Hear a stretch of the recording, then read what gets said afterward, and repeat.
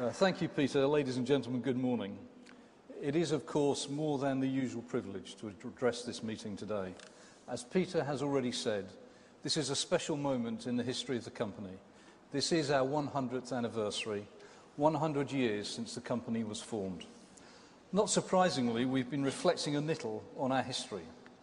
I believe it's of great value to look at world events over the last 100 years and learn from them. And one thing stands out. Whilst today's challenges are very real, we've overcome far worse situations in the past. BP has been and remains an organisation operating at the frontiers of the energy industry.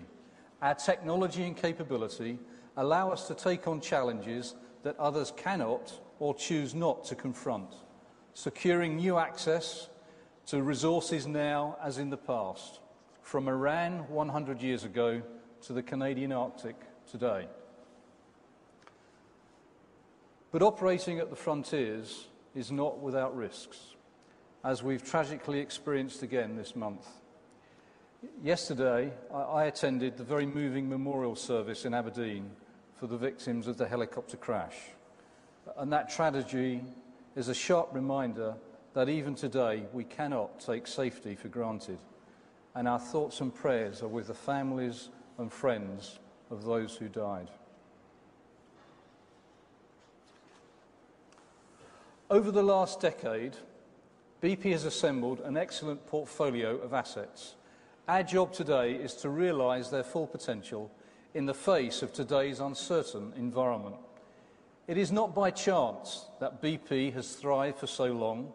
The ingenuity of our people has led to our success, and that gives me great confidence with which to face the future.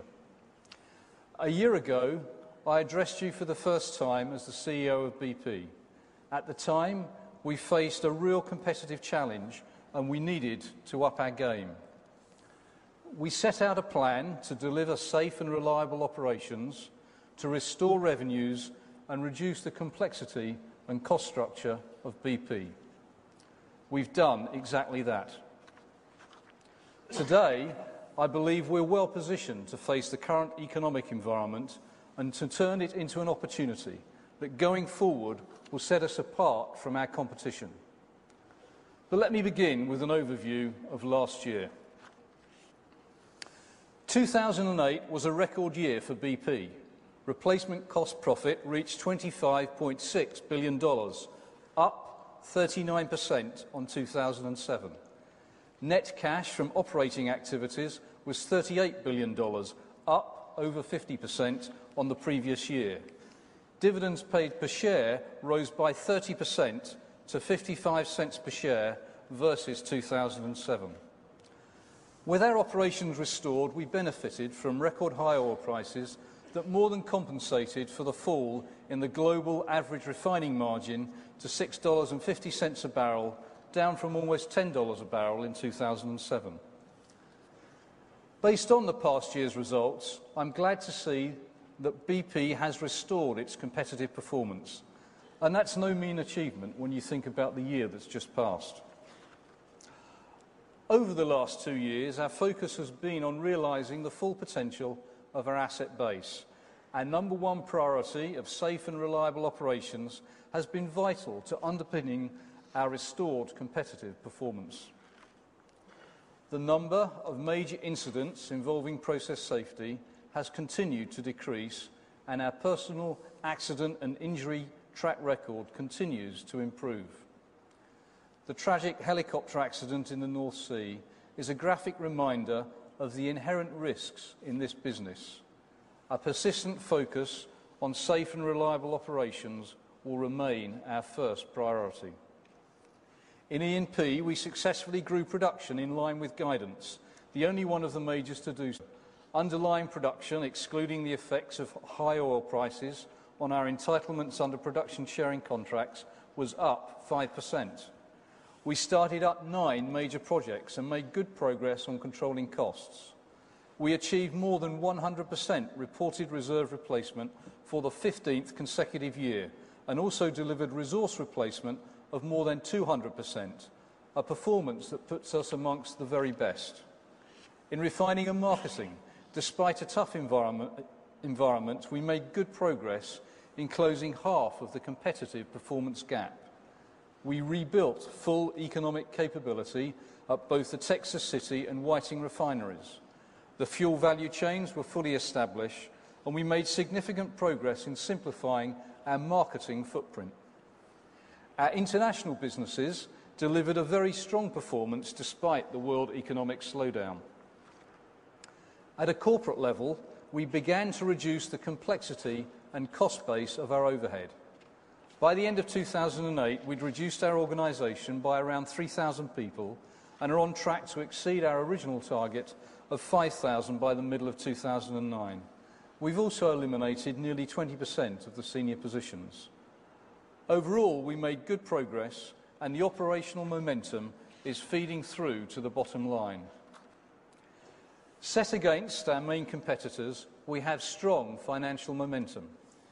An underlying increase in net income of 39% is well ahead of all of our competitors, and the operational cash flow is even more so. Our goal now is to maintain this momentum as we face the challenge of the current economic climate and lower oil prices. Of course, it's not only about today's results, it's also about the foundations for future growth, and 2008 was in that respect a year of real strategic momentum. We achieved 13 new field discoveries, the most significant of which are shown on this map. Exploration had one of its most successful years in the past decade. It included discoveries in the Gulf of Mexico, Angola, Algeria, Egypt and the North Sea.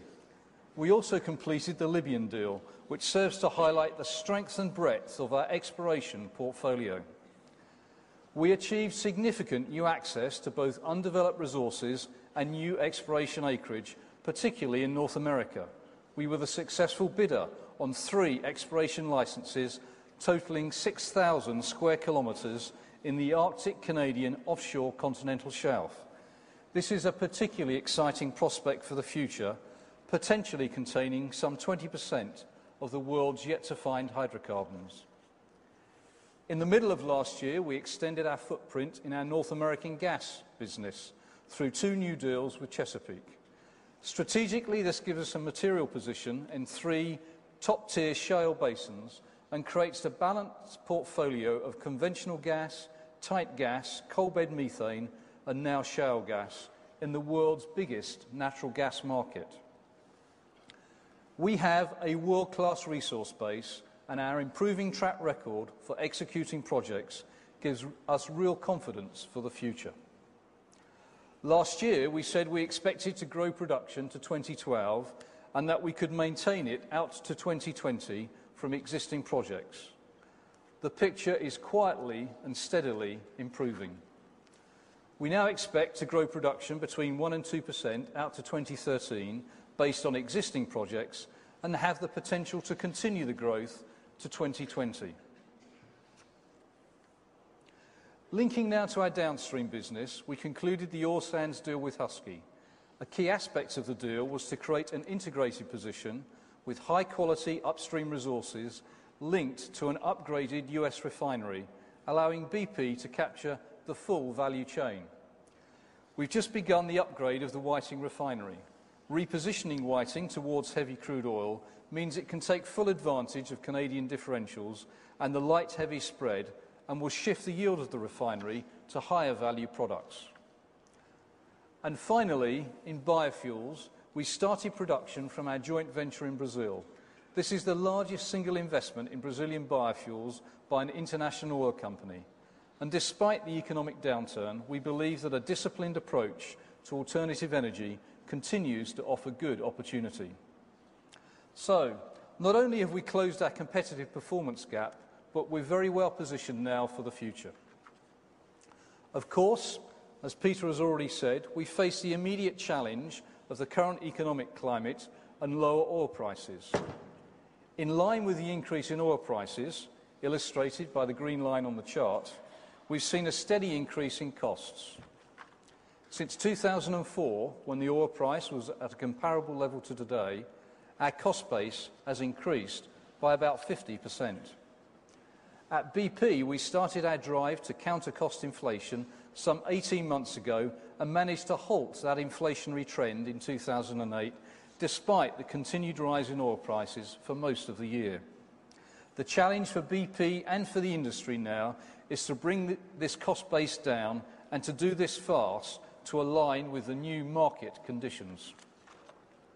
We've been working with our suppliers to improve efficiency by finding better ways to execute activity, with one important caveat: safe and reliable operations come first, whatever cost efficiency measures we undertake.